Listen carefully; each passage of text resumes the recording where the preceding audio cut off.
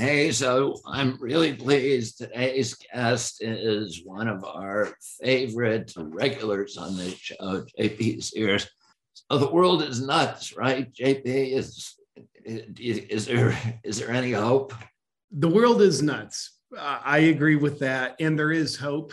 Man, I think hope is a beautiful thing. And I think we have great reason for there to be hope. I mean, there's weirdos like you and I, and all the wonderful people listening to this, and many other warriors out there crusading for freedom and what's right. And this is my delusional perspective. Don't tell the tyrants this, but I think the tyrants are strengthening the side of the good guys because the muscle can only be as strong as the weight is heavy. We all know Luke Skywalker needs Darth Vader. So I think these guys are helping people like you and I and other people that are on Team Humanity, helping us realize strength we didn't know we had. It's inconvenient, but I have hope anyway. Where are you now, by the way? I'm in my home in Austin, Texas. How would you describe what's happened to your life and your career since the pandemic began? Yeah, what a confusing scenario. I mean, talk to me 2.5 years ago, I'd be like, there's no way things are going to change that dramatically. Well, I mean, but yeah, a lot's changed. 2.5 years ago, did you see any of these forces gathering, or were you just sort of struggling along, as a comic trying to make a living doing stand-up and whatever? Yeah, I was cruising along and doing my best to contribute to the better world and make people laugh. And I, for a long time, Bobby. Clarify, what were you doing? Political satire? No. I wasn't doing any political satire. I was doing more like call out our egotistical nature as it shows up in the spiritual life, the health world, kind of the conscious living world. All the stuff I was in, still important to me. But I never was into politics. But I will say I was aware of corruption. My nose wasn't in it nearly as much as it is now, but I knew the FDA with the food industry, the chemical industry, the farming chemical manufacturers, Monsanto. I knew that kind of corruption was there. So I wasn't eyes completely glazed over. But the forces that we see in our world today, trying to do the Great Reset kind of garbage, I had no idea that was orchestrated. But then spring of 2020 hits. And the biggest thing that changed in my life was an internal realization that freedom is my number one value. And I can't take freedom for granted. And I've got to do something about freedom in my own small way. So my professional landscape completely changed, where now almost entirely my comedy and my content is about calling out corruption and standing up for freedom and giving the little guy a voice. My world's completely changed, and I don't like the corruption, but I would say some silver lining, my world's changed for the better. I've gotten stronger as a person. I've connected to like-minded, like-hearted people like you. It's kind of like we're in the foxhole together. So there's certainly been some positives. I've never talked to you about this, but from the first time I saw you were a real kind of symbol of hope to me, because being a student of history, I know that rebellious movements throughout history, that the first sign that they really have traction and that they're taking hold is that artists and comedians and musicians begin to find inspiration in those struggles. And you were really the first comedian to come out and start doing the job of comedians throughout time, with the most important job, which is, it's very important to make people laugh, but it's also political satire and ridiculing our leaders and accumulations of power is one of the duties of comedians. That's where Lenny Bruce and a million other important comedians played such critical roles in changing the political dialogues in our country and other countries. And gradually we've seen, more and more musicians and artists migrating over and finding inspiration in this struggle. But I live in a world where I'm surrounded by comedians. And I have been for most of my adult life. Many of my friends are professional comedians. I met my wife through Larry David. My wife is a comedian. Her friends are all comedians. Kind of one of the noteworthy dynamics or features of this dynamic is how slowly the major comedians have been to come around, and how plugged into the orthodoxies they are. People like who were real social critics like Stephen Colbert and Trevor Noah and all of these people who were once dissidents themselves and now have become kind of embrace the orthodoxy. Yeah, it's wild. And I don't know Stephen Colbert, Trevor Noah personally, yet looking at their work, it's very uninspiring lately. And I think any comedian needs to ask his or herself, am I serving the people or am I serving something else? If we're serving the people, the number one principle of comedy is at play, and that's the truth principle. Any good joke will be rooted in truth. Now, oftentimes that's an unseen truth, so revealing it creates the movement of laughter. But if a comedian, maybe he's on the network like Stephen Colbert, and he's looking at the check and says, whatever you think I should say, I'll go ahead and say that. I don't know. But if that's his reality, he's not using the truth principle anymore. He's using the narrative principle. And the narrative principle is not funny. So we look at some of these comedians and some of these Saturday Night Live shows that once upon a time were very funny because they served people with the truth principle. And we look at it and we're like, well, that's a comedy show, but where's the comedy? I see them shaming non-narrative believers, but there's... And bullying. It's bullying little people, and that's not what they're supposed to be doing. Bullying powerless people, saying people should lose their jobs, people should be punished, from Howard Stern to Jimmy Fallon to, all of them are they're not dissident forces anymore. They're the king's jesters. I mean, even the king's jester traditionally was supposed to be making fun of the king. He was the only person who was allowed to do it. That was his job.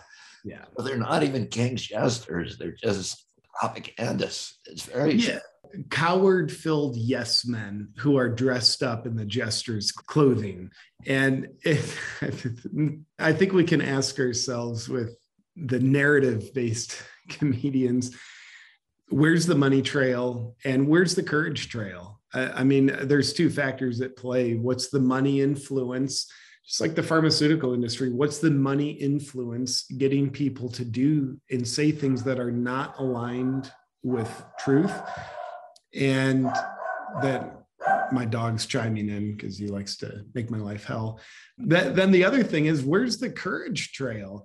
It takes no courage to speak the truth when it's easy to speak the truth. When you're rewarded for speaking the truth, it takes a hell of a lot of courage to speak the truth when it's hard to. And not just when you're not rewarded for speaking the truth, but what happens when you're ridiculed for speaking the truth?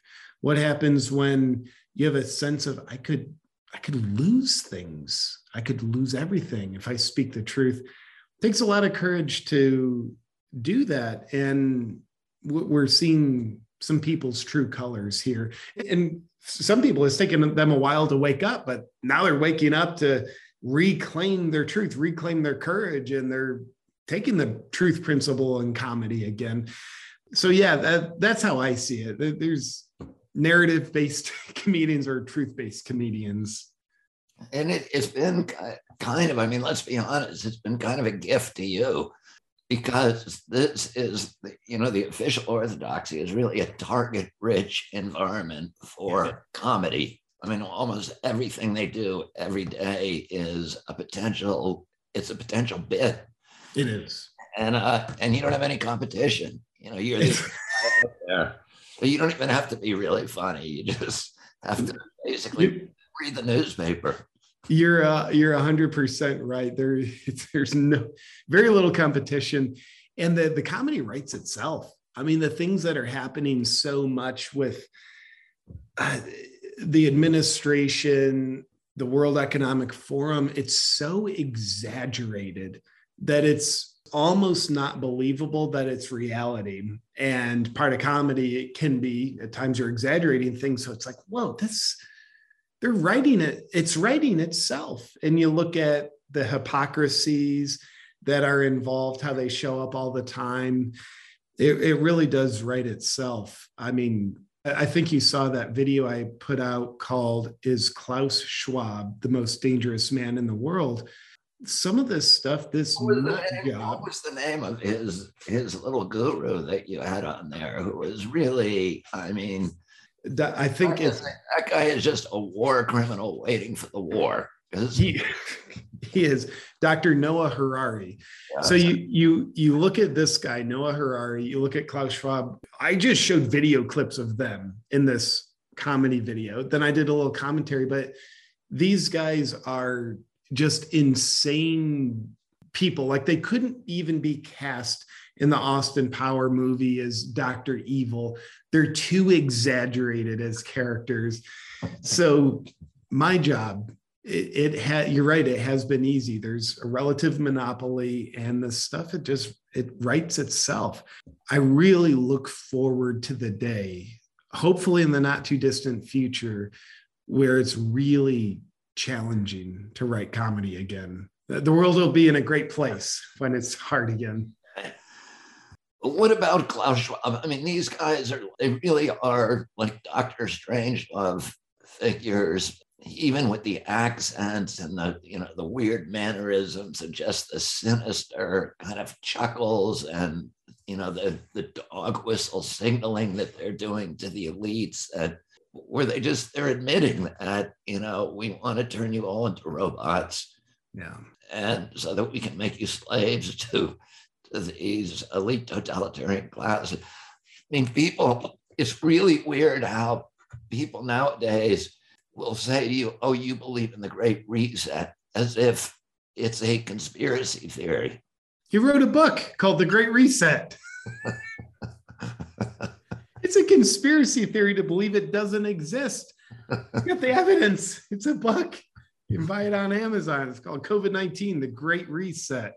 And he says, don't let a good crisis go to waste. It really is ridiculous. And, Bobby, I look at some of the things that Klaus Schwab and people in his category say, and it seems like they're leaving a trail of evidence. I mean, literally talking about people won't have free will anymore. They'll be plugged into a cloud. We'll have tracking chips in people.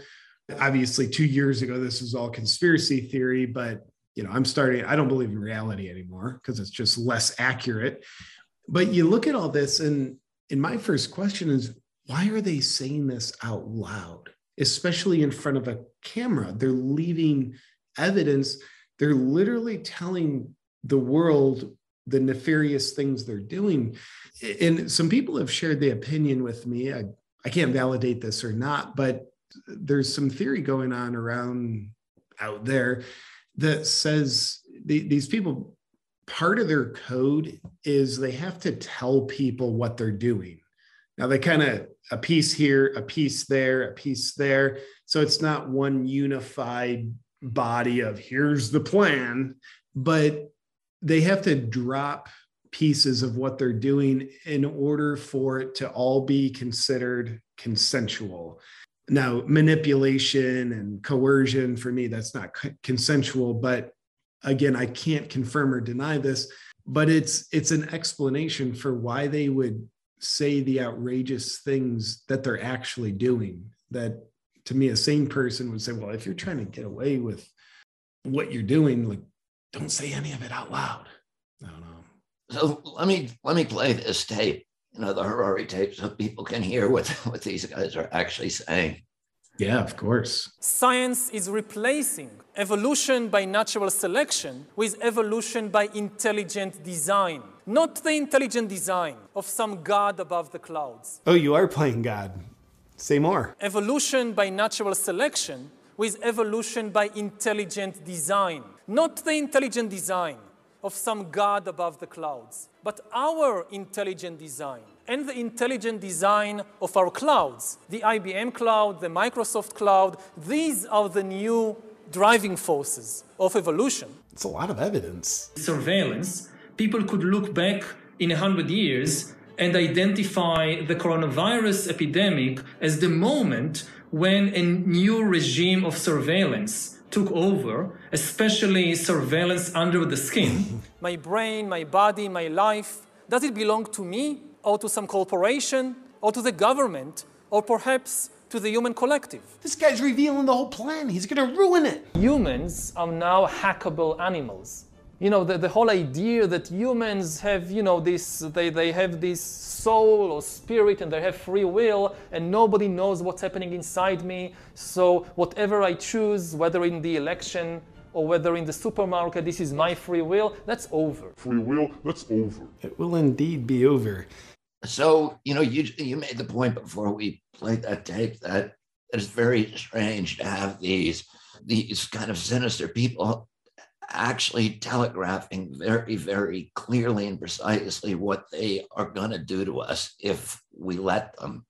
And it's shocking to hear them say that and to see what they've actually gotten away with over the past 2 years in terms of putting their plan in place. And then Chris Shaw and a number of the doctors from the Catholic Doctors Association. Chris Shaw, he's a brilliant professor in British Columbia. He went and did research and found that for 15 years, the WHO had been issuing grants to scientists to develop these tetanus toxoid sterilization vaccines. They published dozens and dozens of studies, and he then did a peer-reviewed study outlining all the previous studies. It was something that you would assume they should have kept hidden, but they were doing it right out in front of us. And even the gain of function studies that, you know, were coming out of Wuhan and were funded by Tony Fauci, they were publishing these. So anybody can go out and read them. And it's very hard for them to cover their tracks, but it's a weird impulse that they have to, it's either an impulse or signaling mechanisms when they're going to do something truly horrific. They make no effort to hide it. Yeah, and it's almost like they make an effort to reveal a little bit of it. And obviously not their intention of it, but a little bit of it. And I think I hear so many people bring up Bill Gates's TED Talk where he says, we're going to use vaccines to reduce the world's population. Now, Bobby, I may not be a smart man, but I do believe a good vaccine is meant to improve people's health, which would presumably keep them alive rather than making them dead. But if you want to reduce the world's population with vaccines, how's that work? It seems like it's another piece of the same phenomenon. Here's the convoluted explanation Gates has retroactively made about that. He said that in poor countries, people have many, many babies because there's a high mortality rate in their children, and therefore they need to have more babies in order to make sure they are taken care of in their dotage. And if you give vaccines to children, it will preserve their life, and the parents will no longer feel that they need to make so many of them. So that is this convoluted and very, very dubious explanation about what he really meant. But at the same time, they made a big effort to get rid of all those. We actually grabbed that video, and you can see it on CHD's website, but it's hard to find on Google these days. It's hard to find anywhere else. And it is very, very damning admission, particularly given his long history. His father was the head of Planned Parenthood in the Pacific Northwest. He comes from a long line, as I show in my book, of eugenicists, and he has, throughout his lifetime, talked about, alluded to eugenics as something that, is important in population control. He's also funded huge programs throughout the world for Depo-Provera, which is a very, very dangerous drug that is meant to sterilize women. And he gives that to millions of, at least temporarily, but often it does so permanently. It's given only to poor women and only to dark women around the world. Many of the European countries have outlawed its use, particularly since it was being used just to control Black populations. But he has, the Gates Foundation has funded these programs like the tetanus program in the Philippines and Mexico and Nicaragua, all over the world. And it's clear he cannot conceal the fact that this has been his central preoccupation throughout his career, and that supposedly poverty is another one. Also in my book, I look at the actual performance of his vaccines. And if you look, and we go vaccine by vaccine, what the science says, in almost every case, the vaccines are causing more fatalities than they're averting. In some cases, dramatically more fatalities. So I don't try to look into his head, and I do not understand how he thinks, how he views the world. I have some hints about it, but what I do is I detail his conduct and his choices, and consistently those choices are about controlling population through these kind of sneaky programs that trick people into taking drugs that will prevent them from having children. Yeah. Something I'm wondering about, I don't know if you have any speculation on this or not. I'd be curious if you do, but his why behind wanting to control the world's population, is it a smaller population is simply easier to dominate and control? Does he actually think, well, I'm helping save the globe by killing off a bunch of people? I'm curious if you have any speculation about his why. I really make a point to not speculate, but if you look at, he has very, very strong ties from his youth to the Rockefeller Foundation. And for the Rockefeller Foundation, eugenics has been a preoccupation since its inception. And his father also had that preoccupation with birth control. As I said, he was the head of Planned Parenthood. So I think Gates grew up in this milieu. What you see really the consistency in almost all the things he's done, beginning with Microsoft, but also his food programs, which all of the things he does, basically, he looks at a problem.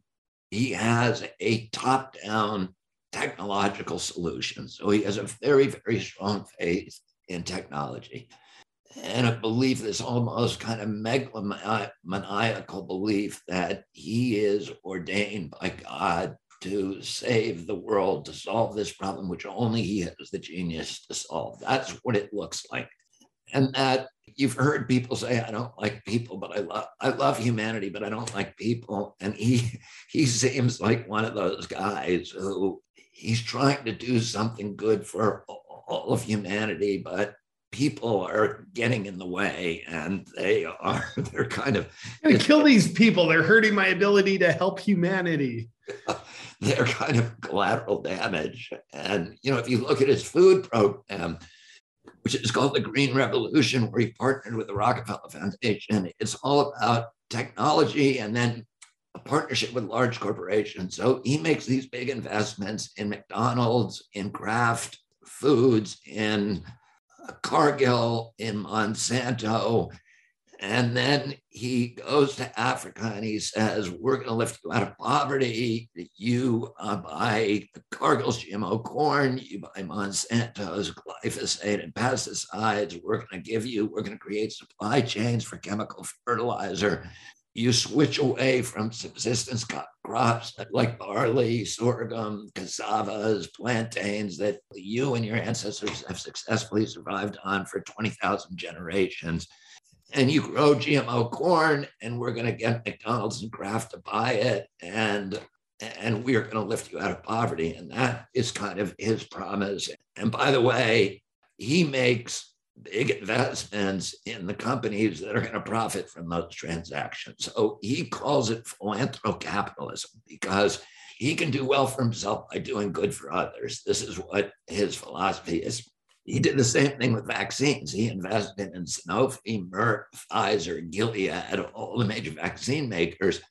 WHO can control all the African governments because it's paying for their HIV programs and their health ministries. So he makes WHO make these deals where he says, you have to give to 80% of your population, you have to give DTP vaccines and hepatitis B vaccines, which my companies are going to make. And until you show you've given them to 80% of your population, you are not going to get the money for your health ministries, et cetera. So he leverages his control over WHO to impose these strictures. And he's moved WHO out of its traditional occupations with food, with nutrition, with agriculture, with clean water, with hygiene, and building markets and economic development.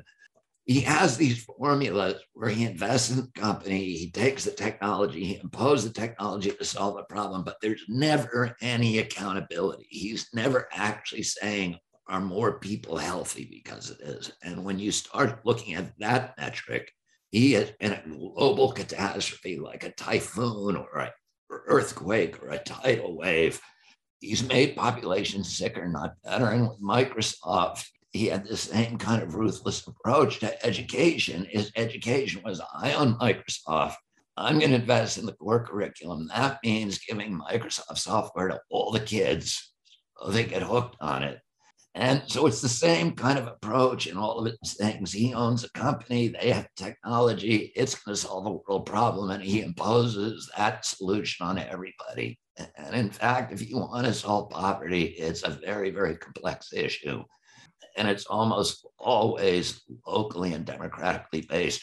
The good solutions, the enduring ones, rather than being imposed from above. Yeah, a lot of our problems in a big picture kind of way seem like they're caused by over centralization, but decentralizing, getting more local rather than global seems to be a fairly basic yet important direction for us to go, not the Gates direction. Did you see recently our friend Bill? He is on stage looking like a heap of garbage, no judgment there. And someone was interviewing him, and he starts to basically be condescending towards people for not wearing a mask, analogizing wearing a mask is like wearing pants.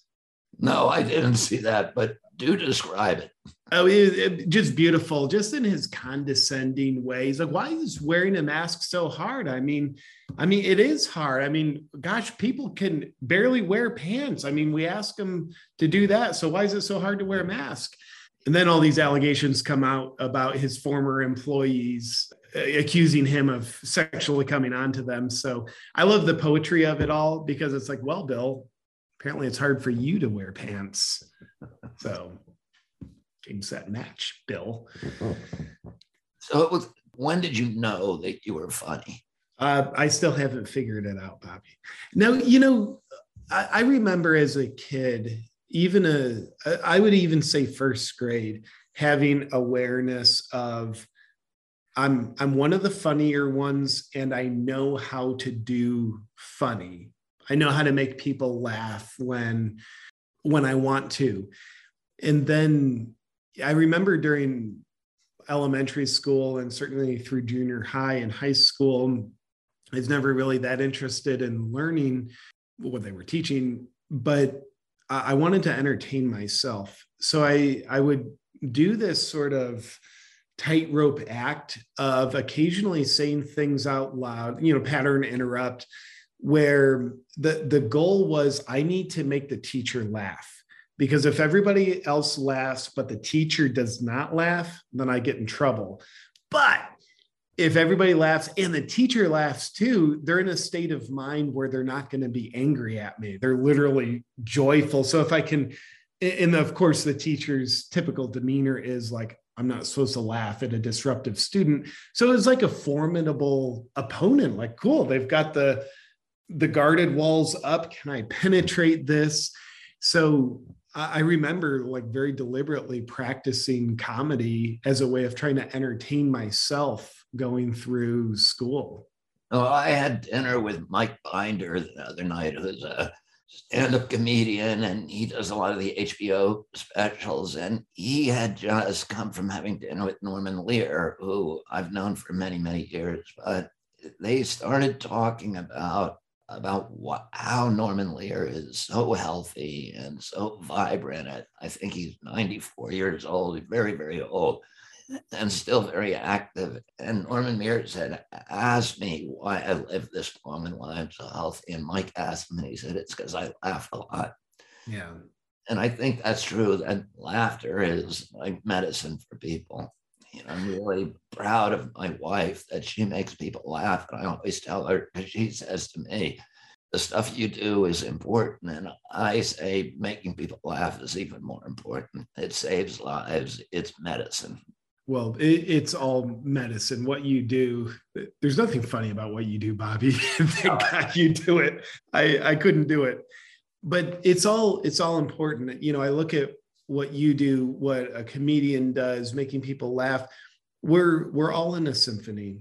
We're all playing the same song. We're just playing different instruments.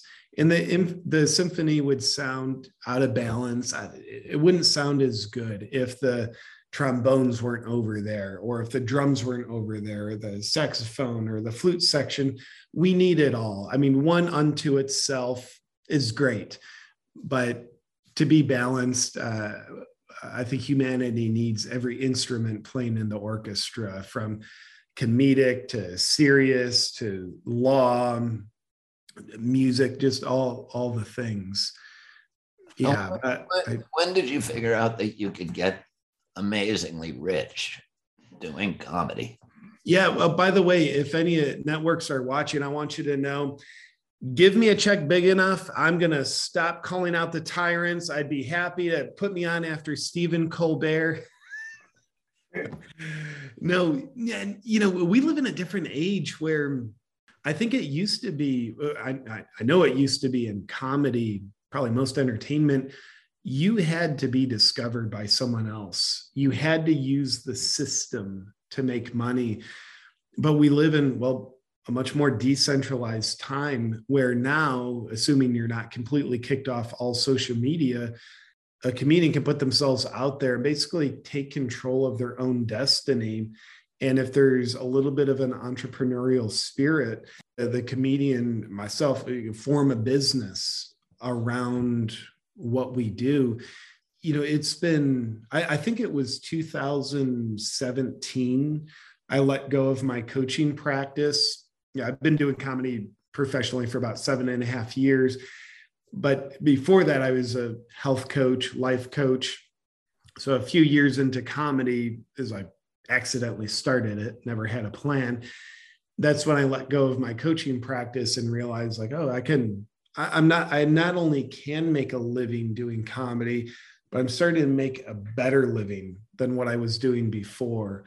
And yeah, the world has been really great for me. So many supportive people supporting me in my work, watching my videos, supporting me through buying my merch, coming out to my comedy shows. It's really been a joy. So, the past few years. How about your wife? Does she still laugh at your jokes, or is she like done with it? No, she doesn't. She doesn't think I'm very funny, which is obvious. I need her to see a psychiatrist, because obviously something's wrong with her, that she doesn't think everything I say is funny. But we have different senses of humor. But what I do know is when I make my wife laugh, whatever I just said is a good joke, because probably 80 to 90% of what I say, like, she appreciates it, but she's not roaring in laughter. And I think part of the equation, Bobby, it feels like now I'm in a marriage counseling session. I think part of the equation is I'm predictable for her. It's kind of like if someone tickles you, like you laugh, you squirm, like it literally tickles you. Like it's a physical sensation of laughter, it's tickling.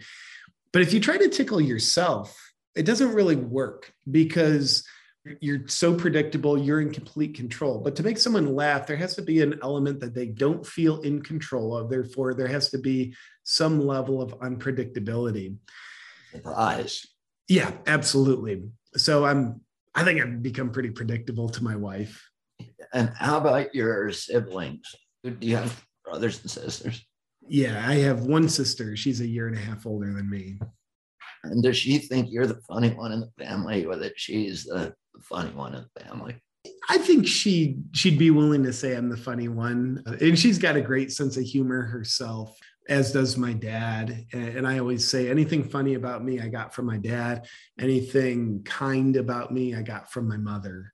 And where are your mom and dad on the whole pandemic thing? They're not exactly where I'm at, but they're also not eyes glazed over, believing everything CNN has to say. I think they're somewhere in the middle.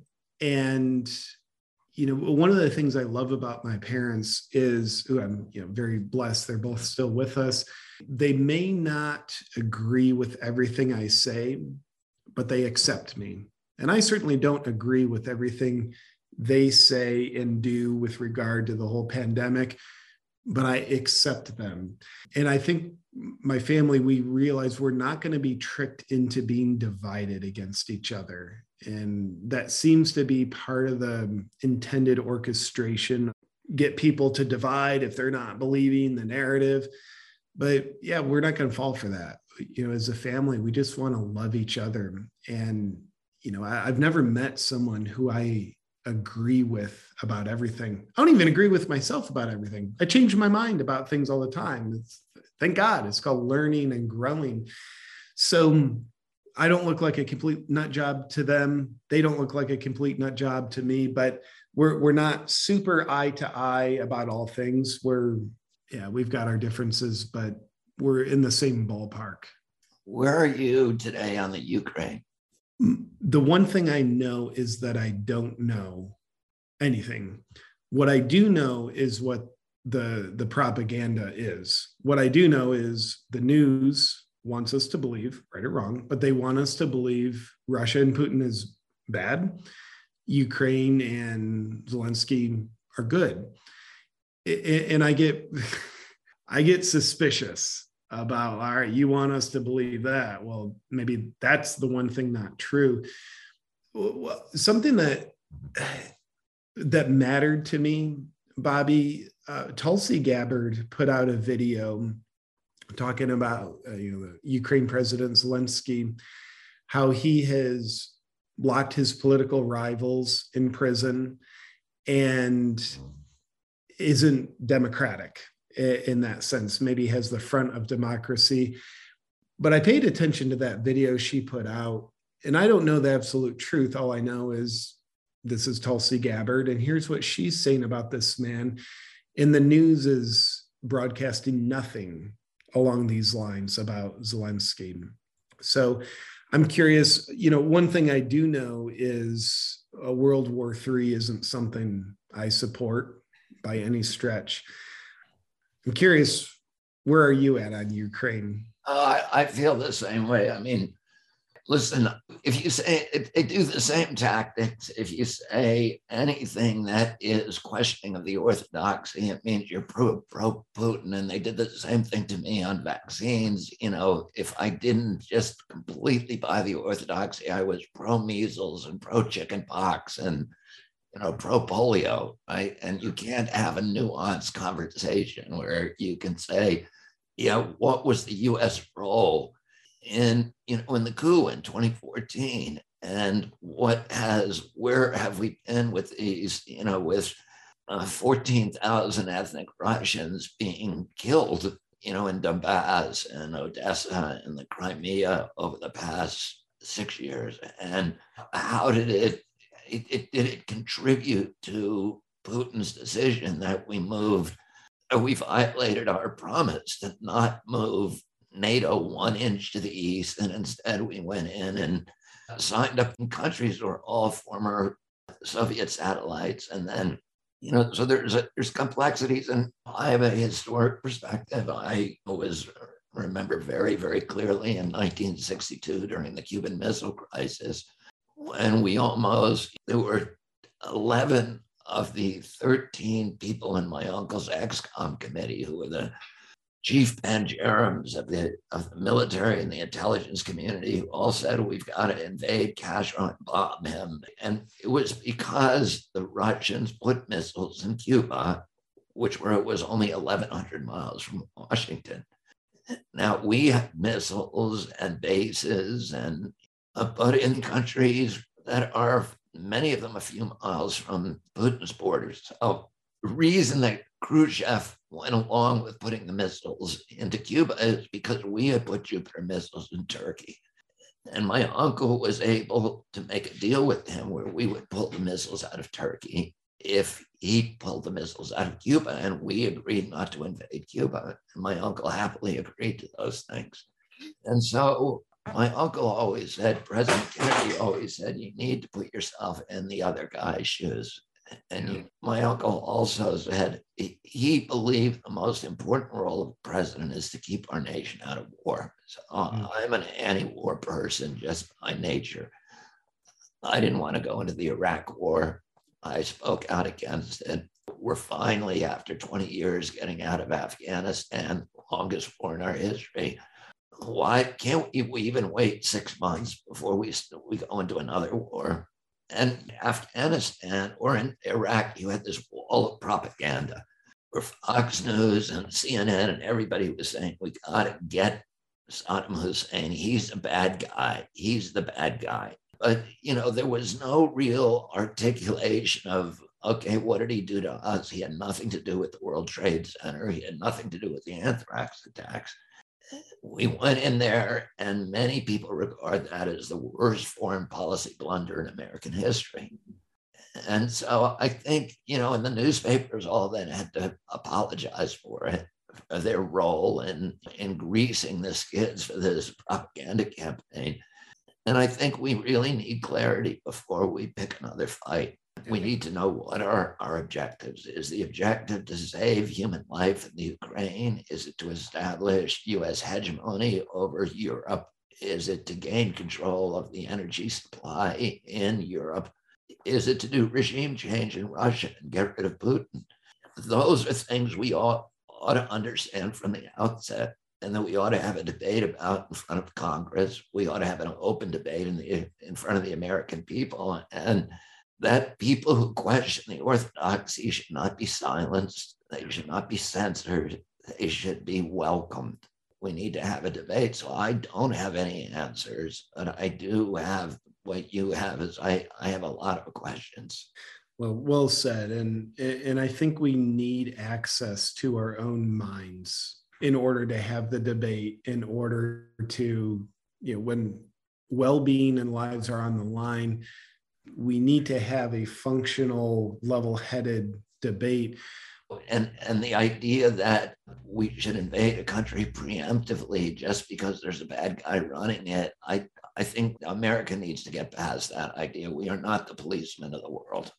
Yeah. And we should not be having military bases in countries all over the world. We need to protect our borders. We need to make ourselves a fortress, and then we need to focus on growing our middle class, on building infrastructure in this country, on building schools and bridges and roads, and on making America a template for the world, so that we're not imposing democracy and our values at the end of a gun, but we're inspiring people to adopt them through our own example. And, I think that's the kind of foreign policy that America should have, which is a really strong domestic economy.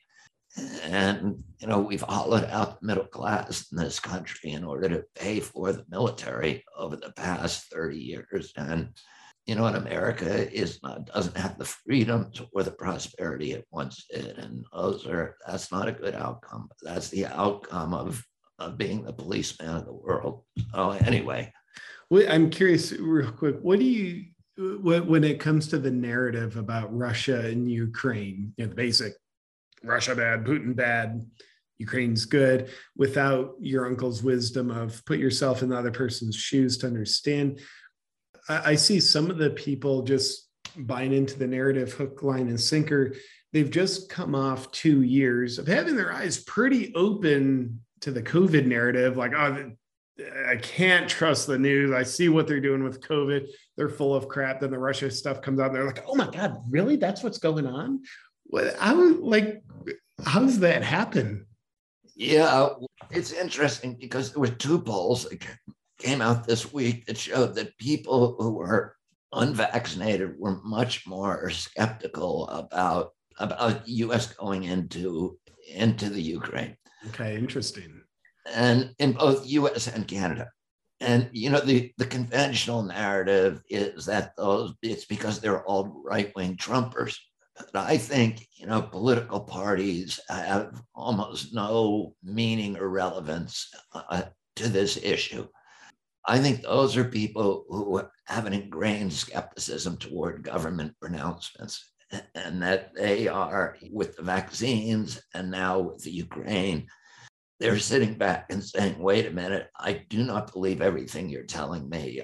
I have questions about it. I don't like the fact that those questions are being censored. And I'm not going to go along with your narrative without some real convincing justification and debate. And I think that's what's happening. That makes sense. Yeah. Listen, my friend, it's really good to talk to you again. You've been an inspiration to millions of people in this movement, and I want to thank you for pointing out the hypocrisy, for speaking truth to power. You're an amazing leader. Thank you, J.D. Sears. Thank you, Bobby. Tell people where they can find you. Yeah, the best place to find me is my website, awakenwithjp.com. And that's the hub with all the other video outlets and everything that I do. So if you want to check me out, you can find me at awakenwithjp.com. And if you're allergic to redheads, offended, or don't like what I do, then avoid awakenwithjp.com. Well, they can just listen to you without having to look at you too, right? That's right. That actually is a good remedy. JP, thanks so much. Appreciate you, Bobby. Talk to you.